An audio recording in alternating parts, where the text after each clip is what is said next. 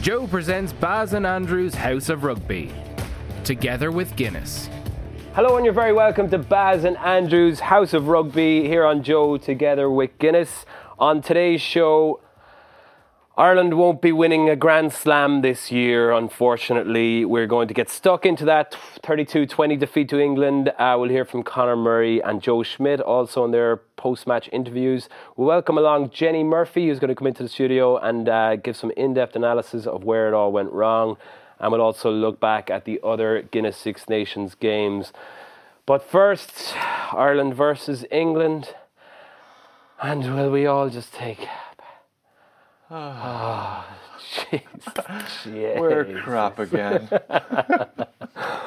Yeah, it's that kind of a day, isn't it? It's Sunday afternoon and I don't know, there's just this cloud over the whole country. I was in the train station and people were losing their minds on the phone and giving out. And then on the train all the way up from Limerick to Dublin, everyone was just talking about it and ripping them to shreds, and everyone was talking on the phone. And I've tried to avoid Twitter completely because it's just madness. But I don't know, I think we need to take a breath or just relax a minute now. We need to get some perspective.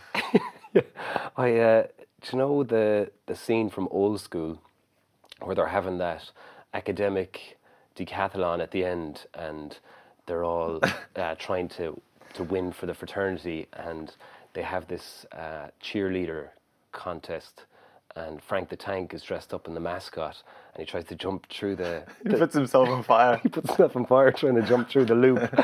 And he loses them the points for that scene, and then they're in the change rooms afterwards and Luke Wilson is trying to give them a little bit of a pep talk, and he starts talking about composure, and then Frank the Tank starts smashing a chair against the locker rooms and he's like, keep your composure! We gotta keep our composure! That's kind of the way I feel we're all acting at the moment. There's certain people trying to be positive, certain people being negative, but we're all kind of irrational and losing our minds. So we just need to take a breath. Yeah, we just need to calm down. And I mean, we've been here before. We've lost to England on a number of occasions. It's not the end of the world. No. Sure, it's not.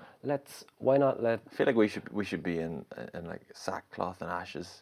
In mourning. Yeah, no, that's the way people are behaving, but yeah. Not in Baz and Andrew's House of Rugby. This is a house, this is like a safe house where people come today when they're confused and they're lost.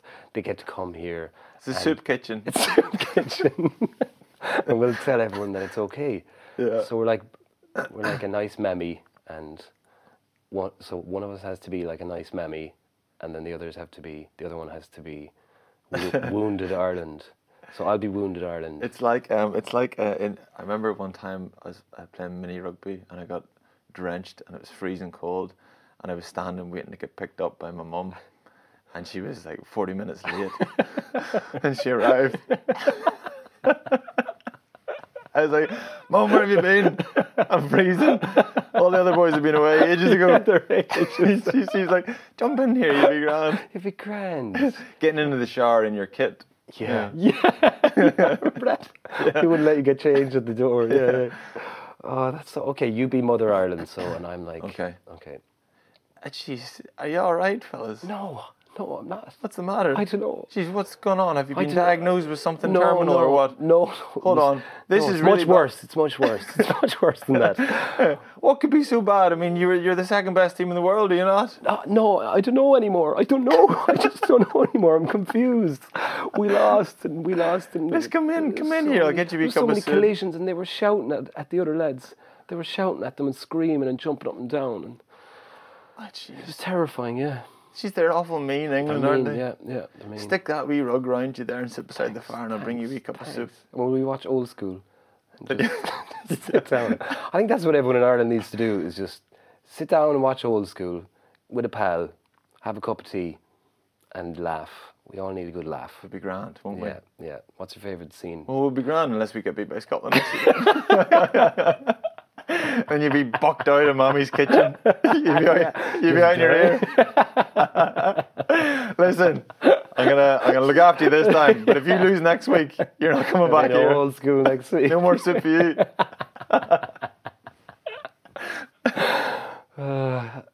Should we pick like some old school players just to deflect from this, from actually getting into it? Who's Frank the Tank? I was thinking a drunk Donnacha O'Callaghan would be a good Frank the Tank. Like he's normal, but if Dunners was to drink, he'd be mental. So I think he'd be a good Frank the Tank.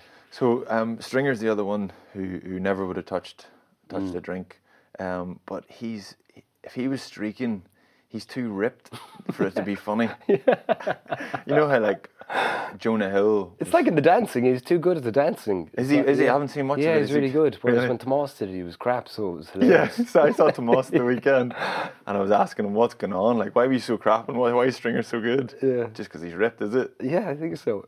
Probably. But yeah, Jonah Hill, when he was fat, he was funny, and he gets slim, and he's not funny anymore. So Stringer, if you get yourself fat, you'll be funnier.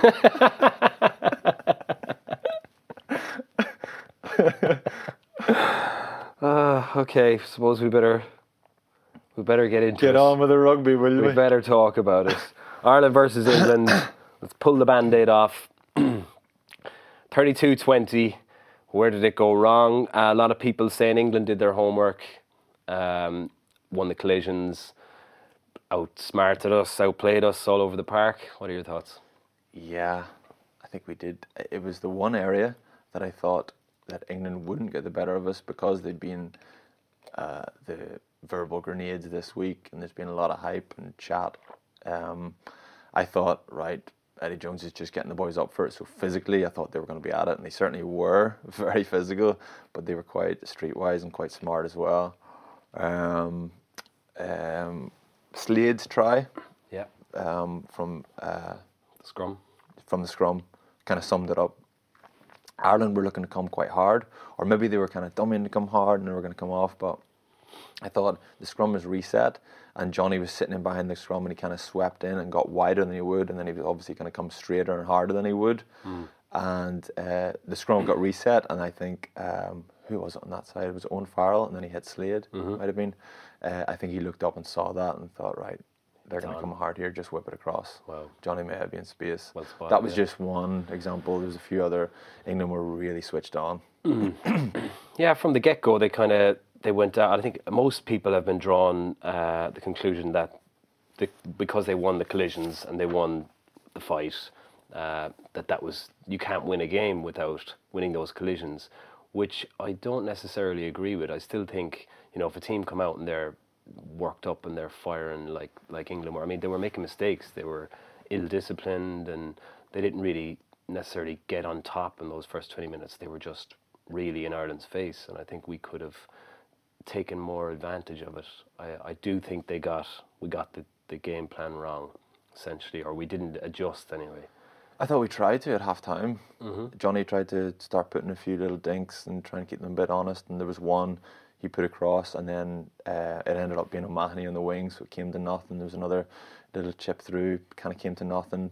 But I think it was probably the right idea, trying to take a little bit of sting out of their line speed. They were just coming up and smashing boys. Mako Vunipola was ending Tag. Like, when do you see Tag get hit that hard? A few other guys, James Ryan.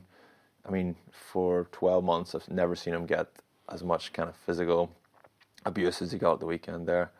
They were on fire. They missed their dominant tackles. A stat came up, I can't remember exactly what it was, but they had way more dominant tackles than Ireland, but they missed 3 times as many tackles as Ireland. Go away. Yeah, so they were flying so much. Yeah. But I think that kind of summed up.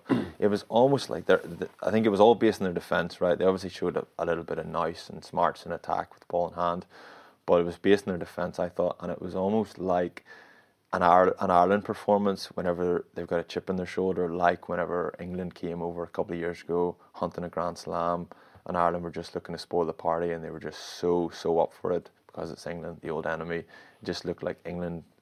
It just looked like guys were getting on their feet and just getting up and smashing boys, and that kind of intensity that they brought in defence was almost like one of those occasions where Ireland have got up for it in the past, and we kind of just didn't quite match it.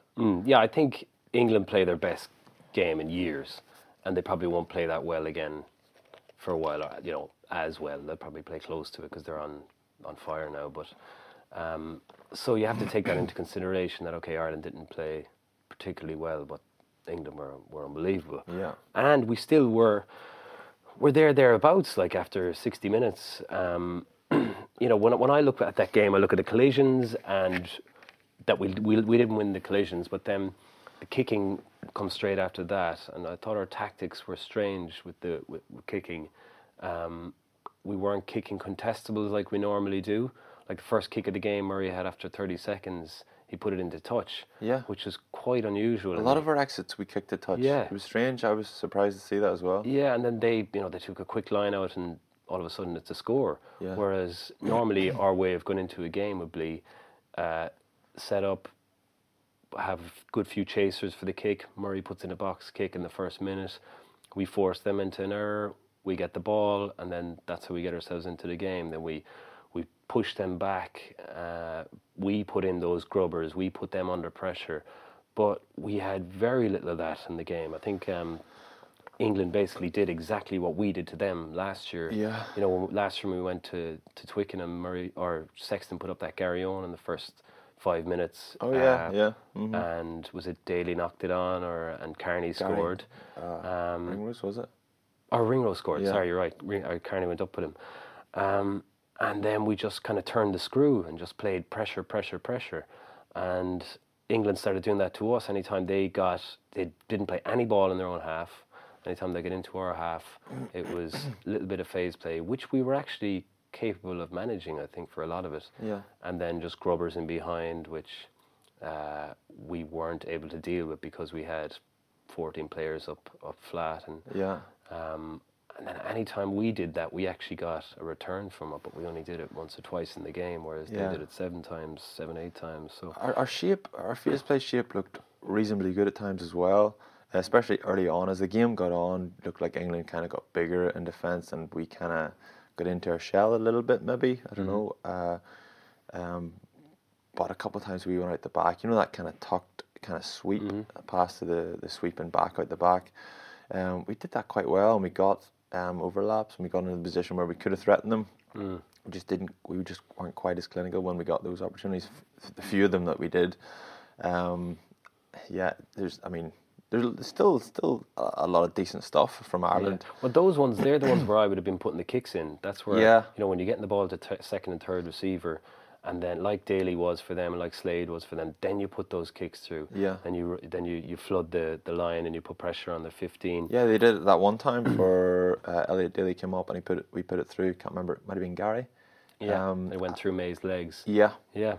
I think we might have scored. I think that could have been a close around the try for Healy's try, but and then also from their box kicks, they were getting our box kicks when Murray was kicking, and their shepherding of our player back was incredible. Like they'd 5 or 6 players that were all bunched together and stopping anyone getting close to May or getting any kind of a hard hit on them or even getting up to compete. Yeah. And whereas we weren't doing that at all. Like Henshaw and the 2 wingers were just having players flood through all the time on them and competing and one they on were one. going up. England were going up, and they weren't trying to secure the ball themselves. They were just going up with one hand, and just trying to pat the ball back. That's a nightmare, because then if you're receiving that, then the only way for you to receive that ball cleanly is to go 2 hands GA style instead of Joe calls it the cradle. But you just can't get high enough if he's going one hand. So. I always think that's not fair if they do that. So I'm like, if you're going to stop me catching the ball and you've no interest in catching the ball yourself, slapping it, don't be unfair. It's not in the spirit. Hey, yeah. There wasn't a huge amount of spirit going around on Saturday. There was so much roaring and shouting, and it was mad. I don't know what to make of that. Sinclair had a few moments where he was like, I think Garces was even giving out to him like, just stop, man. Stop shouting. Yeah. I can't hear himself think. Bizarre. I know Munster have and a few other teams have psychologists that encourage them to, especially when they're away from home, to get a lot more vocal, because to create your own atmosphere when you're away from home, teams normally would go into themselves a little bit more. So they're encouraged to celebrate moments a little bit more and make their own noise, and I'd imagine that's what England were doing there. But they did that in the Lions quite a bit. Sinclair and Itoje, I remember kind of jumping up and down and patting each other in the back and kind of making a big song and dance of a turnover. It's weird. It has the desired effect, though. It kind of does wind you up a bit. Yeah, You're playing absolutely. against that. Yeah.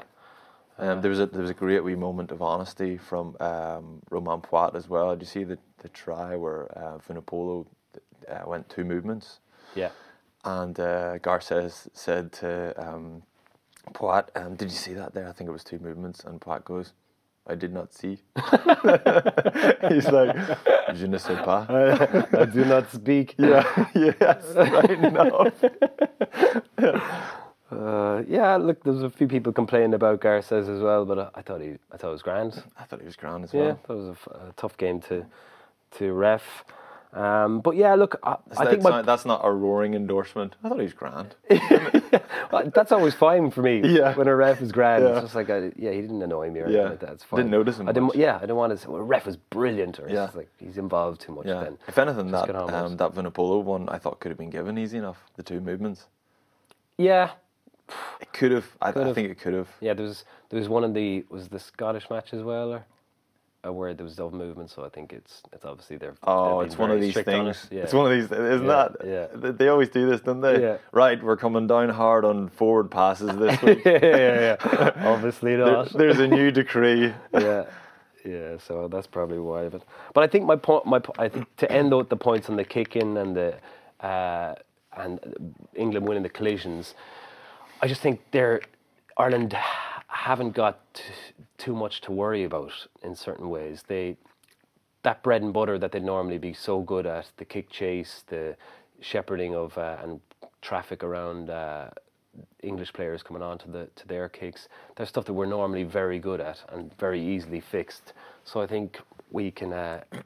That's something that will improve pretty quickly, and then just playing a little bit better field position, I think it would have been a different game if we didn't try and play as much within our own half. I think it would have been a different game, and then that's one way to negate their collision and dominance and to kind of take the pressure off yourself rather than running into a brick wall all the time. It's turn those big boys and put them on the back foot. I wonder I know the point you're touching on there about the contestables. Why was Murray kicking the touch and exiting kicking the touch rather than putting the contestable up? I wonder did Dev and Pete and James Ryan, I wonder did they reckon they could have a go at English line out? Yeah, I did think that. Maybe. I don't know. And then England kind of outsmarted them with the tempo line out a couple of times. The quick one was that was brilliant. Yeah. Give a lot of credit to England for that. It was such a sharp call, and then they even Farrell then switched straight back down the blind side, and Tuilagi was involved twice in 30 seconds with 2 big carries, and then the pass that he made, or Farrell made, that caught Earlsey out. That was an unbelievable pass. Like, it was a gamble, wasn't it? Yeah, it was. Just so it all happened so quickly, which was a lot of points in the game. It was quite frantic.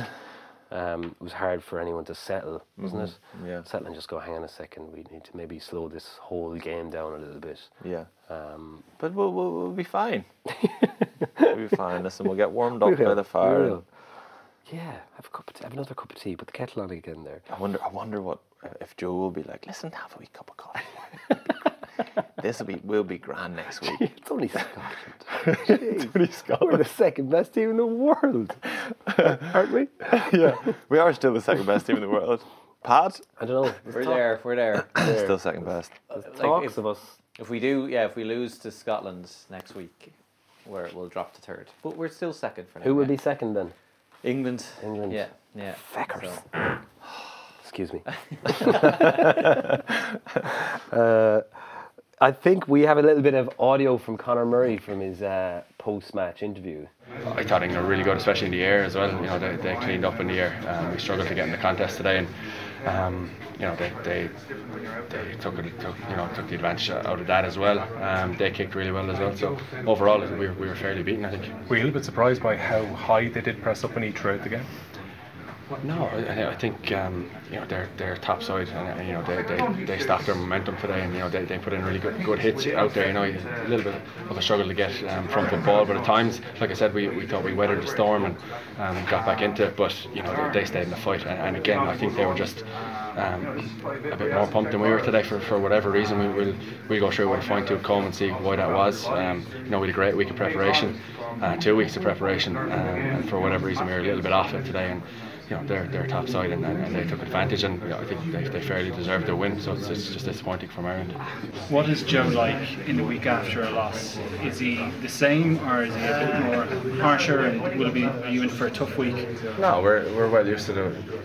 I think the players are going to drive it as much as Joe and the coaching staff. We're bitterly disappointed. We're a group that demand high standards, and we didn't meet that this evening. And again, all credit to England. They were good today. We were just a little bit off, and whatever we have from the coaches, they'll review the game and give us solutions and things we can work on. But I think as a playing group, we're going to be honest with ourselves and drive it ourselves because we want to get this back on track. But Conor, how damaging is it to the confidence? You said the preparation was good. The standards you've had in the last year and a half. So there's another that it's almost a surprise that today happened. I mean, how damaging could that be to confidence?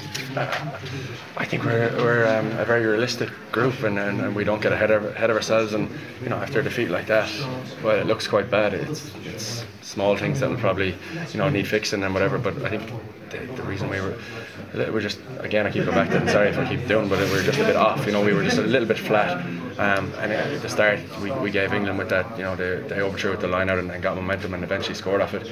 That was an easy or quick way to give them a kind of front foot into the game, and they grew with that, and we battled back well.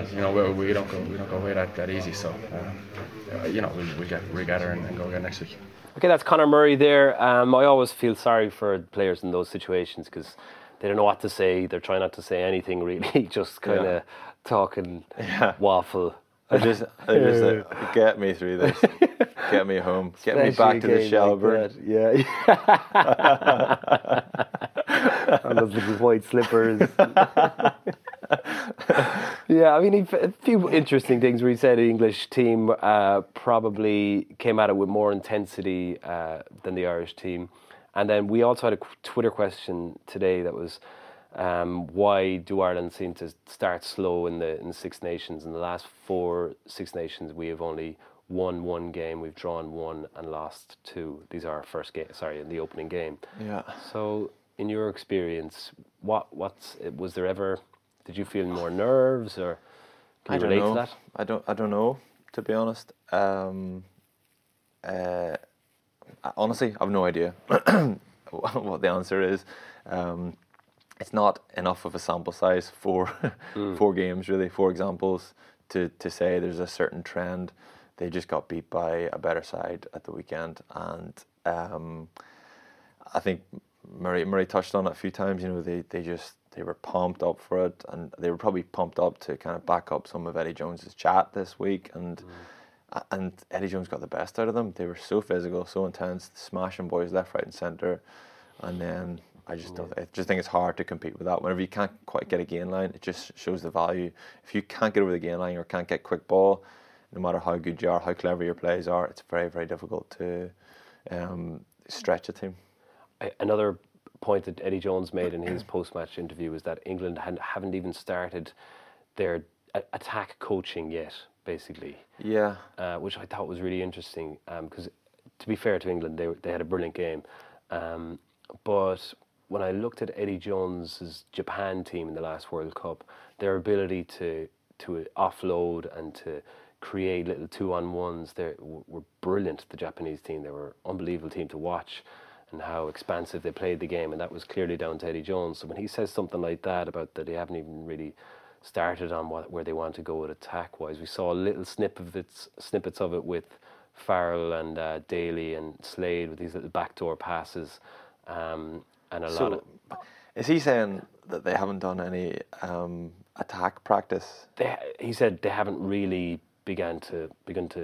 I don't know where they want to go. They're only starting where they want to get to. So, I just thought it was really interesting to say that, because they are, up until the other day, they've been quite predictable in how they play the game.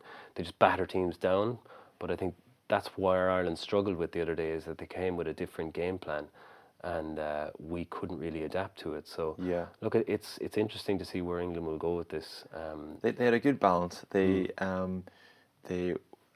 played with width whenever it was on, and they threw those like that kind of tricky pass from Owen Farrell that set up the first try. They were happy to throw those, take a chance with those, and they paid off. In their half, they were fairly pragmatic. Just send it long, little dinks, little contestables.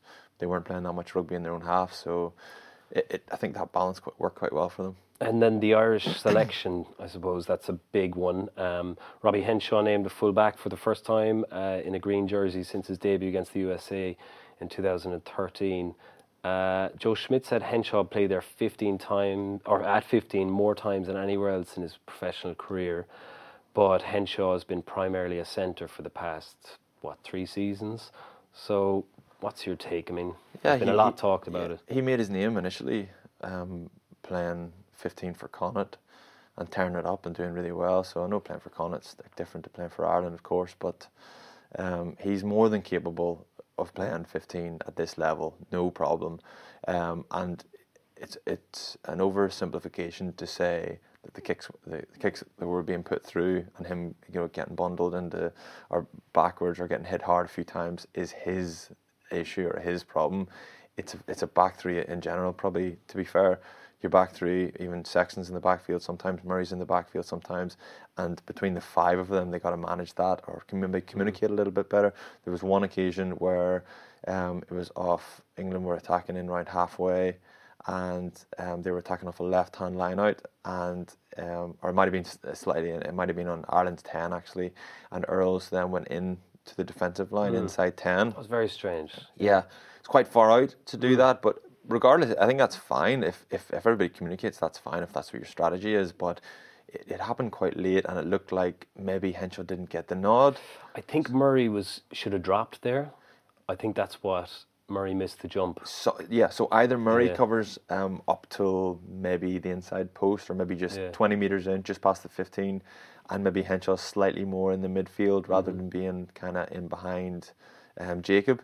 So, but that I mean, to just say that's Robbie's fault. Yeah, there's so much more going on, and there's so much. Even it could be just it's not even necessarily. He's still got to close the gate on the open side. He did well. He's got to get up behind Stockdale and get last defender. Yeah, because as a winger, I really value the fullback being across. I'm always at the fullback. Please help me, because I want to get up. I want to make reads, and it's a way more risky read if the 15 isn't kind of backing you up a little bit, and Robbie did really well tidying that up eventually. There was it's just so much more complicated than people think. And also Earlsey got such a big knock after 20 minutes. He was clearly struggling and limping, so he's not covering the ground. And even you could see on defensive kicks that they were receiving, he was struggling to get in the way. He was struggling to block any players getting to Henshaw. He was struggling to chase any of Murray's kicks. So he's probably doing. He was digging in as well, wasn't he? Because it was a hip pointer he had, and I know those are painful. Those really impact your running and your ability to get through workload. And Earlsey's tough. He rolled up his sleeves and got on with it as long as he could. And then obviously I think it was half time he came off. But I bumped into it. Well, I didn't bump into it. Some fella accosted me on the train, and he said, "Geez, that was terrible yesterday, wasn't it?" And he goes, Henshaw at 15, right or wrong? And I went, well, give him the thumb. I went, the gladiator thumb. Well, I mean, and he goes, right or wrong? It's like, come on, man. You know what I mean? There's so much more going on, and it's just very, very oversimplified. Yeah, it's interesting. Joe Schmidt in his post-match interview was he praised him a lot, praised Robbie a lot for how hard he worked and that he was under a lot of pressure and he was covering so much ground. And I went back and watched it this morning, and I have to agree with him. He did actually have a good game. He just, again, when England were kicking, they had 4 or 5 guys jumping against him, and he was on his own with no traffic blocking players going up against him. And whereas the opposite for England, they had 5 or 6 guys supporting. You can't get near them. There's no line. Yeah. In to attack the ball. Yeah, so look, it's it'd be interesting to see how the decisions go next week, and whether Rob Kearney might come back in, or Conway, Larmour, or Addison. I assume Joe will stay strong and stick with it, but we'll wait and see. Other calls that people were talking about were, whether Johnny Sexton was fit enough, having not played in 5 weeks. That's hindsight shot. Yeah, you always have to play. You're the second team in the world. You always have to play your best player. Yeah. He did. I felt kind of a bit unfair for Johnny though. He was struggling. Like I thought he hadn't played in 5 weeks. There was a lot of pressure being put on him. England were like running down his throat all day, and he defended quite well. But I just thought he wasn't really as sharp as he normally is. So could have brought Joey off the bench a little bit earlier, or I even thought Cooney could have come off the bench a bit earlier. But I suppose they still in it after 60 minutes. So it is a tough decision to make. The front row that came off the bench, I thought made a big impact actually. Because, and to be fair, I thought Kane and Tig both had good games, and Rory as well. They had big games, but then they were just there's so much traffic and they were getting so many collisions that Killer came off the bench, did really well. Porter did well. Yeah. Porter, friend of the show, did well. And then Sean Cronin did well as well, set up the try at the end. So. Yeah. All right, nice one. We still have the rugby roundup to come, as well as your Twitter questions and Guinness Made of More Player of the Weekend. But next up, we are joined by Ireland's women's star, Jenny Murphy, to take a look at some of the big moments from Ireland's game with England. And to take us there, we'll hear a little bit from Ireland head coach Joe Schmidt on the night when he admitted his team got a reality check. Tough night there, but was there a few players for you that kind of emerged with credit, that you're happy with their performance? Yeah, again, I thought our scrum was good, our line-out was good. Those set pieces that we need to be good, they were very solid. I did think Robbie worked incredibly hard. Bundy got involved in a lot of play. Gary Ringrose, I thought a defining moment could have been his tackle, where we got that turnover ball and we didn't make the most of it on the other end. We lost it. We got the ball back, and forced a penalty. But at that stage, if we could have scored, I think it could have made the game 17-all. And for all the dominance physically that England had delivered, it puts you back in the game, and that's how fickle it is. So, yeah, there were some good performances. A couple of guys off the bench. As I said, Quinn. I thought Sean O'Brien came on and did well. It's tough. Jordan Lama coming on in such a big game, and he will learn from that midfield scrum where they did get enough space on the edge to get that kick away, and I think that's what we've got to keep doing. We've got to keep learning, and I think people forget the youth of some of these guys. I know Jacob Stockdale was player of the tournament last time, but he's still a very young man in terms of international rugby, and so is Jordan Lama. So I think those guys are going to keep learning, and we've got to challenge them to keep getting better, because you're coming up against world-class players. Johnny May, he is experienced, he knows what he's doing, he's got great speed, so that's a huge challenge for a guy like Jordan Lama, and that's what you want, but more often than not, you want that challenge to come out with a positive result, and that will be a challenge to Jordan's confidence, to all our confidence, that result tonight, because I guess you get used to having that winning feeling, and it's pretty hollow right now. Big last one. Joe, is that a reality check though about the physicality that will be required to have success at the World Cup? Yeah. That is a reality check. That's how it's going to be, and that's why England are they're a big team, and I thought they played really well tonight. It's hard to take anything away from England. They the intensity they brought to the game. You mentioned that line out right at the start, but it was more a kind of simmering. Physical intensity that they just collectively delivered, which made it a fairly suffocating place to be out on that pitch tonight, I think. Right, welcome along to Leinster and Ireland Centre, Jenny Murphy. How are you feeling? Are you as deflated as the rest of us? I've gone to YouTube and I've searched children falling down, Right. and it's helped. It has helped. Yeah. Wow. So yeah, it's either that or like puppies. Yeah. So I've kind of gone with more humour. Children Yes. falling down. Yeah. I check that out. It's good stuff. You've got children. Do you just push them over sometimes? Yeah. Every time Ireland lose, I push my kids over. Take one for the team. Andrew, are you handing off the children again? Yeah. Laughing at them. Yeah. Well, you're very welcome to the show where we're trying to, I don't know, are we trying to perk up Ireland? Is it working? Yeah. Or are we just making it worse? Like, we lost. Yeah. England were very good. We weren't as good as them. Like, Scotland, be grand. Yeah. Be grand, won't it? Be grand. But it's not the end of the world, basically. No, definitely not. Yeah. Like, there was some good patches there. I think England were just so up for it from the get-go. And then, obviously, when you've got a few scores and you're chasing the game, it just makes it difficult, and trying to, like, force some things, and they didn't work out, and Slade and a few others pounced on that, and it just opened up. I was commentating for BBC Radio Ulster, about 20 listeners, so it's great, no pressure at all. And in around 65, 70 minutes, Ireland were throwing the ball about and they were going nowhere, and they were really struggling because they had to keep the ball, they had to try something. And I said, I think like the connection kind of went, and I made the point, I bet you we're going to see an intercept here, or someone picking up the ball. Yeah. And you couldn't hear it. No. And I didn't want to be a slave went over. I was like, that's what I was saying whenever you couldn't hear me there. I knew that was going to happen.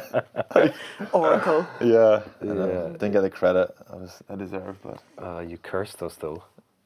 yeah, I did. Yeah, well, it was my fault. Yeah. So not only am I not getting the credit, I'm getting the blame. So if any of those 20 people out there listening, oh no, they didn't hear it. No one heard. It's just me. No one heard it, You're okay. gonna have to take my word for it. In your experience playing against England, Eddie Jones said that he wanted to see England acting more like England, being loud and in your face and brutish. Have you come across that in your experience? Every time we play against England, it's always hugely physical, and even at the weekend now, the girls had like a very tough game against professionals, and it was kind of very similar in terms of that strength that you always get. And as well as that, now because Ireland are doing so well and we are the team to beat, every team raises their game and needs to play the best rugby in order to get that win. Like, that's just what happens when you're ranked number 2 in the world. I think it's a good thing. Everyone has to play their best to get a result against us. That's only going to make us better. Unfortunately, we didn't come on the right side of it at the weekend. But I think we're more than capable of bouncing back, and a lot of people are like, holy crap, like what? And it's like, this is fine. Sometimes it's such a cliche thing, but like all those losses and setbacks, you learn and retain and get so much more from it that I don't see Scotland. I think we're going to come out with a win in Murrayfield, which is a tough place to go. But we can still win the championship. Mm. It's the reaction to when we beat the All Blacks was, we are World Cup champions in waiting, and now we're back to where we were in the 90s, and the truth is kind of somewhere in between the two extremes. I think we're just so reactionary, aren't we? Yeah, one game. You're playing against the second or third best team in the world. There's always going to be someone's going to be a loser, someone's going to be a winner. So losers. As a centre, did you enjoy the midfield battle? Anything there that? Oh yeah, I thought like Ringrose very good. He's just didn't have an awful lot to work with, but Tuolangi and Slade were outstanding. I think that's Tuolangi's first Six Nations start since 2013. Yeah, and utilised him from the get-go. He's such a physical guy that even as like a decoy runner, you still have to be 100% committed to that tackle, because if it's a half-hearted one, like, he's kind of away. So we saw that in the first try. Farrell, a lovely cut-out pass, Tuolangi, I think 2 others behind him, and it just got sent to... It got sent to... Daly. Daly, and then it was simple, like, May at pace. But that's like... when you've got someone like Tuolangi running down, you have to be like, I have to get the man. And he carried really well. And they just utilised that midfield. Like a lot of the time they had Farrell getting the ball and Mako, a lot of the front rows actually were kind of running that shoulder ball to hit, or else you could hit kind of, I think it was at one stage, there's like Jamie George was out wide and Slade was running that sweep line all the time. So you could either get a pop and a strong carry, or wide and a big strong carry, or then a little sweep out the back with Slade running through. And he was like some really nice kicks in the backfield as well. I thought like he was so underrated for years, like outstanding with Exeter. So it wasn't nice seeing him do really well at the weekend, but like, yeah, he's slick out. The pass for the try off the scrum where they were talking about whether it be a forward pass or if he was potentially ahead of the kicker. He may have been ahead of the kicker. I think with the rules changed now that the momentum of the pass can go forward. The pass was grand. I thought the kick was fine as well. Yeah, it was, but the pass was so slick. Like to take it at that pace and fire it, so hard to defend against. And I also thought that Aki had a pretty solid game. Yeah, I love when he steps in first receiver, and he's a hard runner as well. He can carry so strongly, and brilliant defender. But then he's a playmaker as well. You know, so I don't think they'll change anything there going into next weekend. I still think I don't think Henshaw will go in 12. I think there's a lot of people calling for that, but I think Aki is where he had a really tough job. Like that was tough. And he did fine. Like again, like you were saying, he carries with pace. He uses that bit of footwork to get around as well. So like, I think he's the foundation of a lot of what Ireland do. He is, and he's still. He's gotten awards from this show. He's got. He's very couch. Unsung hero. Yeah. I don't think he gets the credit he deserves. Everybody talks about Henshaw, Ringrose, and yes, there's a lot of quality there, but Aki's played so much rugby for Ireland and he's never put a foot wrong. He's always done really well. In fact, people were talking about the narrative was kind of Henshaw being picked ahead of Carney, but I think it was actually Bundy, Aki being picked ahead of Carney, and finding some way to keep him in the team. Yeah, a lot of decisions to be made going into the Scottish game next weekend. It looks like CJ Stander will be out. His brother-in-law, Reek Needling, who's a former South African... what's his name? Reich or YK. Not a vowel in sight. Named after the guy from Game of Thrones. He's a little bit more impressive. This guy's a few Olympic gold medals for swimming or something.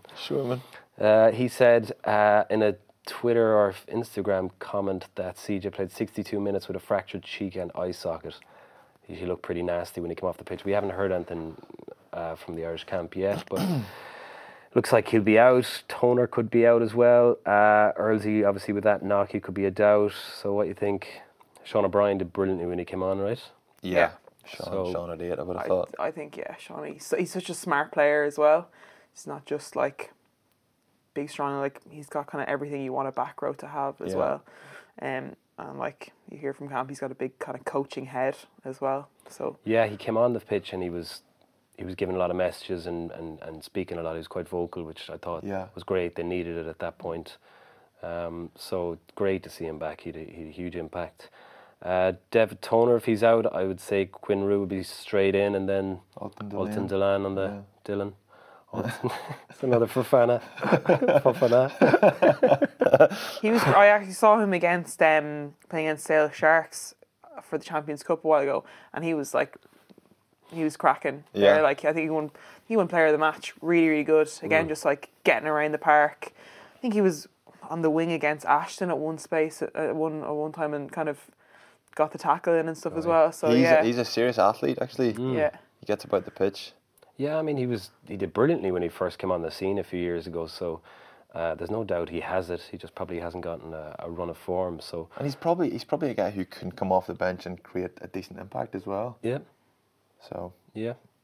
Any other changes? Who wears 15? I think he's going to go with Henshaw again personally. Yeah. And then with regards to if Earlsey's out, Larmer probably on the wing. Maybe bring Conway or Addison in on the bench. I'd like to see Addison. Yeah. Just like, kind I rate him as well. And then it was like we got that he can slot into 13 too, and there's so much, like sometimes it can be a pain in the ass for players to be like that utility. You can play here, and then you just don't get selected at all because you cover so much. But I'd rate. Yeah. I'd love to see him get another opportunity. Oh, we're big fans of Addison on this show. Yeah, Jenny, you're doing well there, getting the Addison mentions in. Savage. Welcome to the team. We've got obviously a swear jar for our trip to Japan, so that's another few euro into that. Did you see Scotland beat Italy pretty comfortably on Saturday? Blair Kingholm helping himself to a hat-trick. It was a weird one. Italy, do you know the way they do that thing sometimes where they just try and get in the way and slow everything down, and they just drag the game, traipsing around. Like they did. Remember the time they did it against England where they did that crazy, where they weren't committing to the rucks. At the weekend they kind of just slowed down all the scrums. The referee was getting really pissed off with them. And actually, in the last 20 minutes, they started playing a bit of rugby, and they scored a few tries. They actually scored 2 or 3 tries in the last 20 minutes. And I think if they'd gone out and played a little bit more, they would have made a better match of it. But Scotland were pretty comfortable. Finn Russell was pulling the strings. He was magic and scored some decent tries. They just got far enough ahead and then just kind of switched off, did they? I think so. Yeah, it's probably what happened. But and the Italian defence was fairly grim at times as well. It? Yeah, like just like little things like I think biting in when there was 2 people covering already. Just like real basic stuff that you were like, oh God, yeah. It was just. It seems is Mike Catt the backs defence for Italy? I have no idea. I think he is, and I was very surprised how they were defending off first phase and lineouts and scrums in the midfield. They were just didn't seem to know what they were doing, who they were taking. So it was pretty easy when a team like Scotland will carve you up. But I think Ireland will obviously be a lot stronger there. In terms of tactics, anything you think they'll change? I don't think. I think Ireland have kind of a lot of stuff to do about themselves, never mind kind of specific for Scotland. I think Ireland will just try and just be a little bit more clinical on the edge, maybe play a little bit less rugby in their half. But I don't think there'll be anything to look at Scotland and say, right, let's bring in this or bring in that. I think they'll kind of be more conscious of what they're doing. Yeah, what he said. Yeah, do you remember you were talking about that TV show you watched on Netflix? Tidying up. You could use that to how Ireland will prepare for next weekend. So explain what the show is. So actually, you watched the show a while back, and you were telling me that what's the lady's name? Marie Kondo. Marie Kondo. So she comes in. She's like a tidying up consultant, a wee Japanese lady, and she says the way to tidy up your clothes is to you pick up every item of clothes and you hug it, and if it doesn't delight you, is that what she said? Doesn't bring you joy. Doesn't bring you joy, then you thank it and you buck it in the bin. So I thought, I mean, you're planning it to Ireland's setup, obviously. Yeah. Yeah, I mean, what with the players? Yeah. If Joe Schmidt comes over and hugs someone, they're like, "Oh no, getting dropped." Yeah, he's like, after CJ's scan, if CJ's face is broken, he'll just hug him and say, "Thanks, CJ." Here we go. Because I thought pull the plug out, whatever machine he's hooked up to in the hospital. I thought we could like that would be a way of tidying up our house of rugby. Oh, okay. So I actually thought, I mean, you're an established. I wouldn't say you're a guest. No, I'm only saying that because I think it'd be awkward talking about you. Thanks. But I thought we could hug our guests when they arrive. Okay. And if they fill us with joy, then they can be invited back. They can stay. But if I don't feel the joy, they have to go. Yeah, sorry.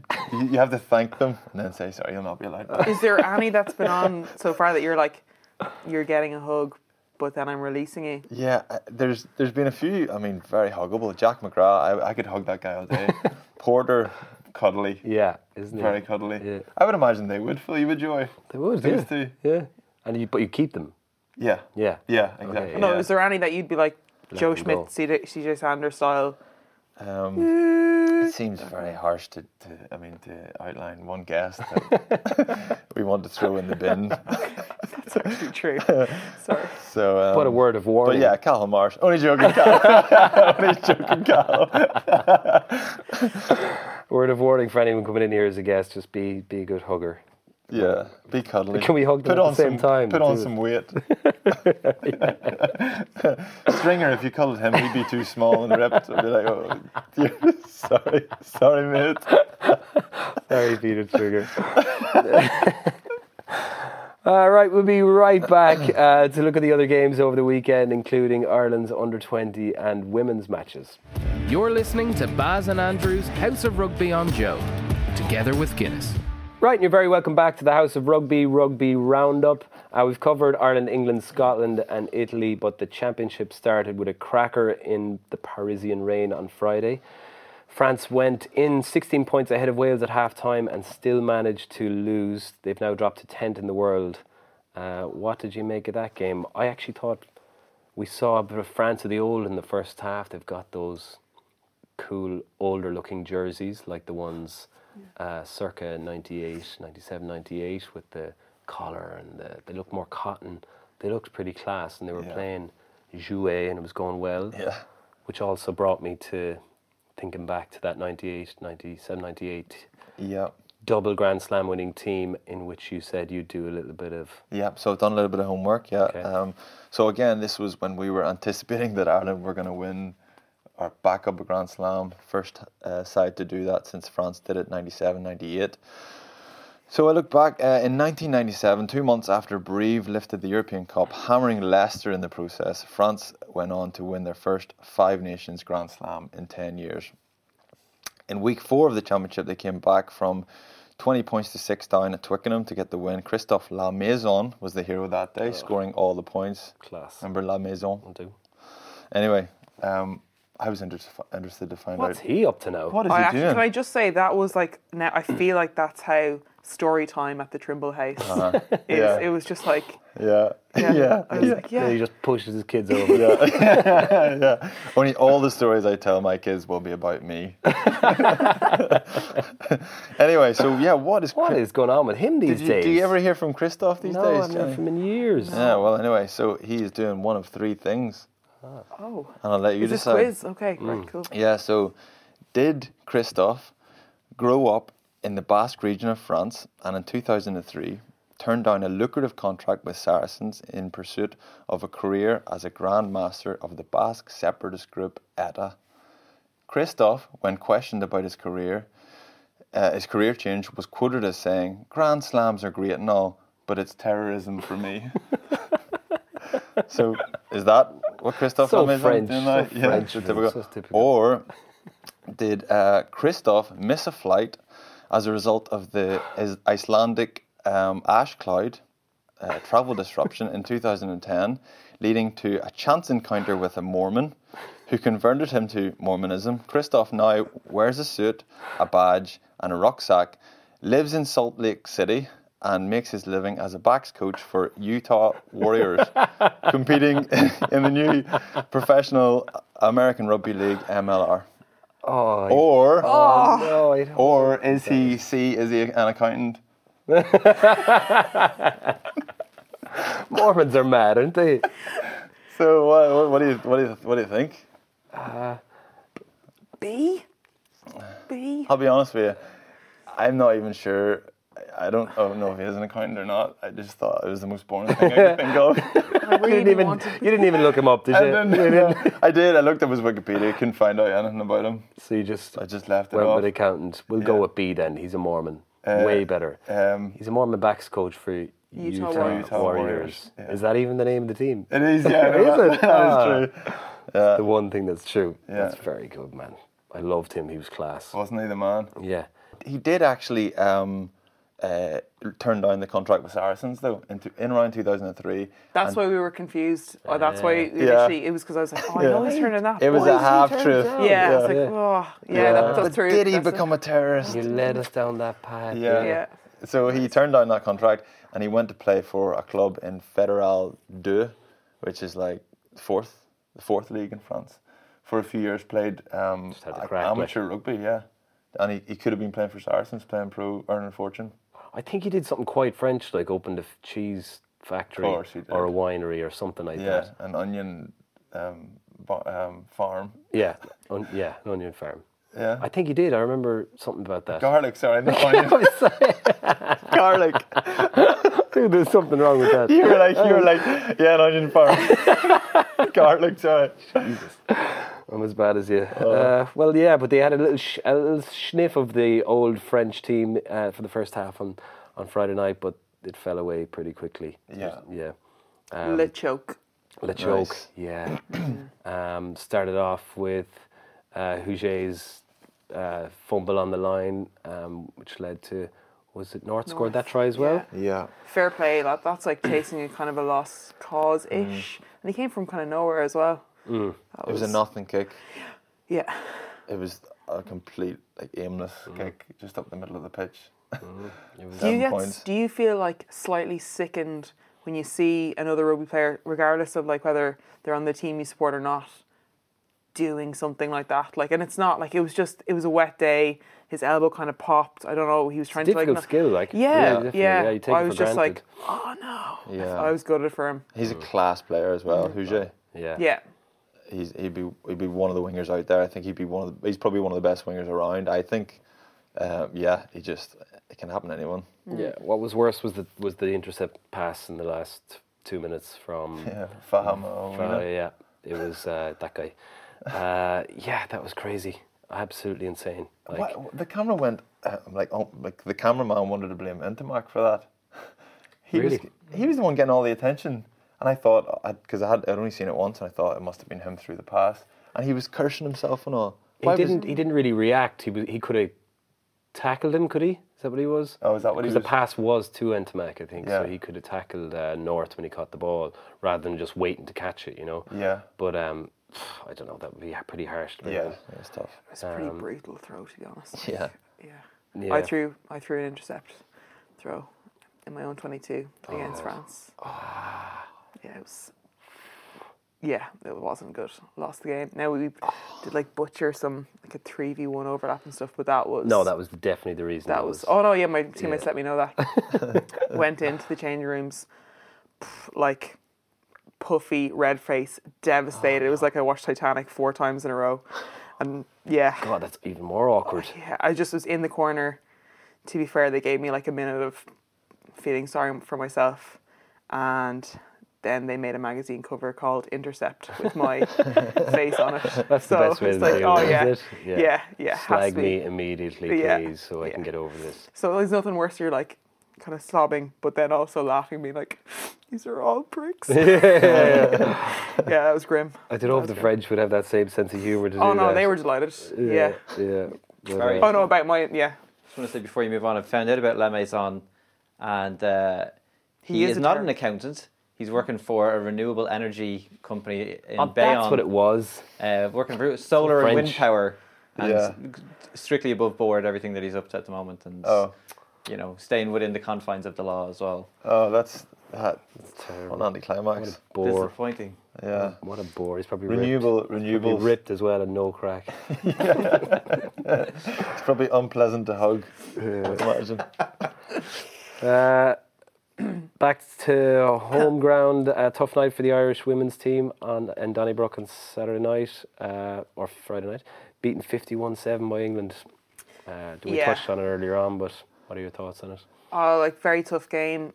Coming into the second half, I think England were up by 12, and they were being put under a lot of pressure, but they were coping quite well. Some nice exit plays, but we couldn't just string phases together. And then England had a strong bench as well, and they're now professionals. They're a team at the moment that I would have kind of picked out as Grand Slam contenders and going for 2 in a row. You can see it physically in the difference, and especially in even after. Even in the first half, it was kind of starting to tell as well. Their front row, right now, our scrums, I have to say, were really good. This is me as a back talking about scrums, so take that with a pinch of salt. But I thought that set piece was really strong. But just we were kind of outclassed on the day as well, and I think that's only going to get more evident as the likes of France and England, who they now have time to rest and they now have time to train with each other daily and not worry about the day job. That's gonna, I think scores like that are going to be more frequent, which is disappointing. Like you always want to close Six Nations, but that gap seems to be widening at the moment, which is disappointing.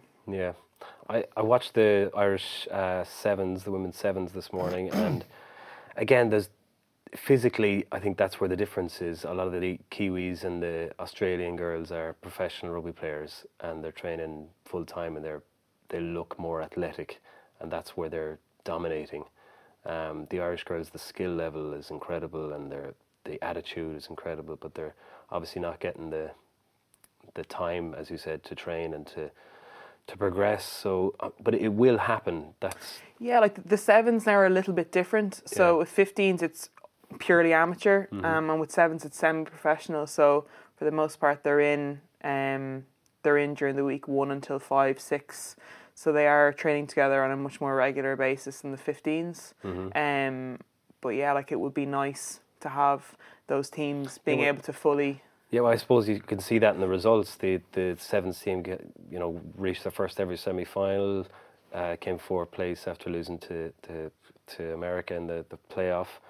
But yeah, they're progressing. Some of the girls there, 2 of the girls were named in the dream team for the weekend in Sydney, and I suppose if the full 15 side got the same treatment, and even if it was semi-pro, surely they'd make. It makes a huge difference. Like any small financial injection into the women's games is huge, because there's not an awful lot there. Like we've got great sponsors now, and Griggsy's putting a lot of time, and he's a good coach and he really cares about the girls, but there's only so much you can do, before work in the morning and after work, and then on weekends as well. It's just it's hard to kind of keep. I know I'm saying England and France, but at the moment that's what we're facing in terms of Six Nations, but that's where we need to get to, and at the moment we're not quite there. And if you're amateurs playing against professionals, it's evident now on the pitch as well. And a couple of years ago that wasn't the case. We were catching up and we were doing really well. So it's disappointing to see the progress that we had made is now teetering off, and other teams are kind of climbing to new levels. Yeah, no, it was it's a disappointing result. But one team, I suppose, that did. One of the Irish teams that did do very well at the weekend were the Ireland under-20s. They had a great win over England on Friday night in Cork. Huge win, actually, considering the English players that they had a few full internationals already playing under-20s. Physically, some huge lads, but Ireland just kept in the game and then pulled away in the last few minutes. Scott Penny for Leinster. No, you're a big fan of his. He did a great game. Harry Byrne, brother of Ross Byrne, who I think Joe Schmidt has also been raving about. There's also a scrum half there called Craig Casey from Limerick, who is quite a small guy, but having watched all the Six Nations games over the weekend, I reckon he had a better pass than every scrum half that I saw over the weekend. Just lightning fast. He's a little general as well. His family, Limerick family, really steeped in rugby. His uncle played for Munster, Mossy Lawler. We spoke about him a few weeks ago, and he's Colm Tucker, famous former Ireland Lions players, his granduncle and stuff. So we were talking last week about Munster potentially not bringing through these young lads with attitude. I think he's definitely one. Didn't he? He was he had a bit of bite about him the whole game. It was really, really good to watch. Like my mum, who, God bless her, hasn't a clue about rugby, she was like, I'm loving that scrum half. Loving it. Look at the passion. Like at one stage he got mowed down. No, to be fair, he did slow your man down, but it was a brute kind of run in, got knocked down, and it was just whew, came right back up again and was like, do it again, come on. It was like, it was like when Bragg Pitt got knocked out and snatched. And then he just popped back up and wham, hit Tyson the man. Fury-esque, No, that was really good to see. I'm looking forward to now the under-20 Scotland game as well. Yeah, I think there's going to be a lot of people watching. Yeah, that was a big upset as well. So, and they celebrations afterward. It was great actually that I was in Cork as well. Yeah, mixing it up and stuff in the crowd. Yeah, they got a huge crowd. A lot of young people there. So, fair play to you lads. We also asked you to vote for your Guinness Made of More Player of the Weekend, and we kept it Irish this weekend. But for next week, we're going to go full international. But for this weekend, it was 2 from the under-20s. John Hodnett, the number 8, who had a great game, or Dylan Tierney-Martin, and also Ireland's Tyg Furlong and Gary Ringrose. Thanks for all your comments. The winner was John Hodnett. Fair play to you, John. Very like Sean O'Brien. Similar stature, similar kind of player. Fair play to you, John. No.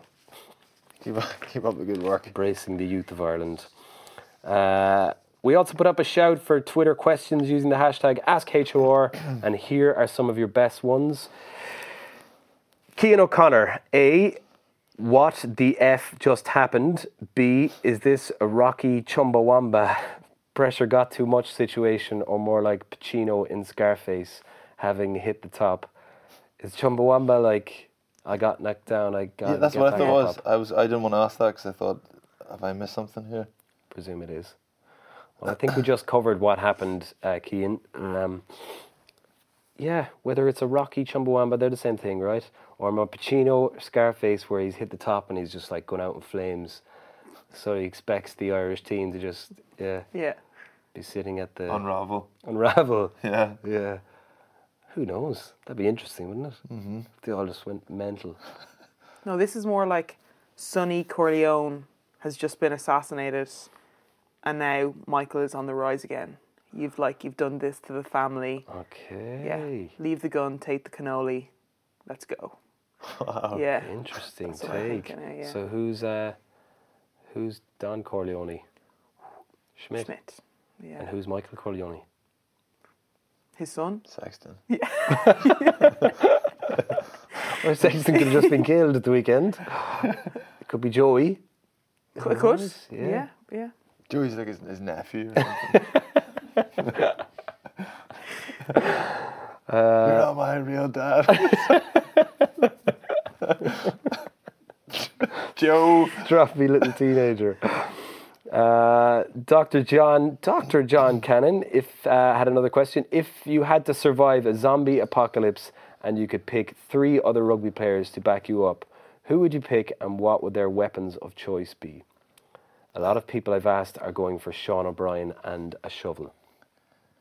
Okay, so you've got two. I think you can go 2 directions with this. You either pick someone very physical, very capable of coping with zombie fights, or you can just accept that you're gonna get done eventually. You're gonna die, so you may as well pick someone you like. Mm-hmm. I'm picking you, Baz. So we can just have we get our heads kicked in straight away by zombies, but at least we'll have a bit of crack. We'll have a bit of crack. Thanks, man. You'd have to pick someone. Well, I would pick someone slower than you. So if you were like, they're here and you ran, they get caught. Nice, very tactical. Yeah. But yeah, you'd have to. But you don't want your friends to. You'd have to pick someone that like. Someone you don't like and is slow. That's the criteria. Yeah. You just pick someone that's like a beast that with a really good weapon that will just keep you alive. Yeah. You could just hide behind them. Yeah, but just because you pick them, like, you haven't hired them. They don't like just do what you tell them. Defend me from the zombies. Would Toner have like enough arm length to like machete helicopter? Would that give you? Who's got the like Toner. So with Toner's arm? Well, actually, your arm length as well. Sorry, and then just machete helicopter and just stay within the like spinning around with your arms out, like in primary school you would have just done that. Yeah. Taking people out. You're running into me. Yeah. Only Dev's rolled his ankle now, so the zombies would get him straight away. Well, then that's the slow aspect check, so like he'd get done as well then. Imagine him limping away. You'd be like, is he becoming a zombie or is he running from the zombie? Should I shoot him? Should I propel arm him? He's like trying to explain, I'm not a zombie yet. And Joe shoot him in the head. Hugs him and then let him go. Bring me joy. Oh, and it all comes full circle. Right, I think that's enough, lads. Hopefully we've cheered you up. It's been a tough weekend, but look, it's only Scotland, surely, right? Grand. So sit down and watch Old School, have a cup of tea and have the crack. It's a good laugh. Thanks everybody for your comments and questions, for listening and for watching us on YouTube. Thanks very much, Jenny, for coming in. We'll see more of you, I'm sure. Party on, Jenny. We're going to hug you afterwards. Party on, Garth. If you're enjoying the show, I'm going please... to totally regret that, by the way. I'll be like, that's so uncool. Why did I do that? I sucked you in. Yeah. No, just like... You're Gareth, by the way. End it. Just end it. That, yeah. I'm Gareth, yeah. She said Gareth. I know. Yeah, I've come to terms with it. If you're enjoying the show, please do remember to subscribe and leave us a comment or a rating. We do appreciate the feedback. Thanks to everyone that was involved making the show. Thanks to Fifi on video and Paul on sound, and of course producer Pat for all your hard work. This has been Baz and Andrews House of Rugby here on Joe together with Guinness. Party on! You were listening to Baz and Andrews House of Rugby on Joe together with Guinness. Drink responsibly. Visit drinkaware.ie for the facts.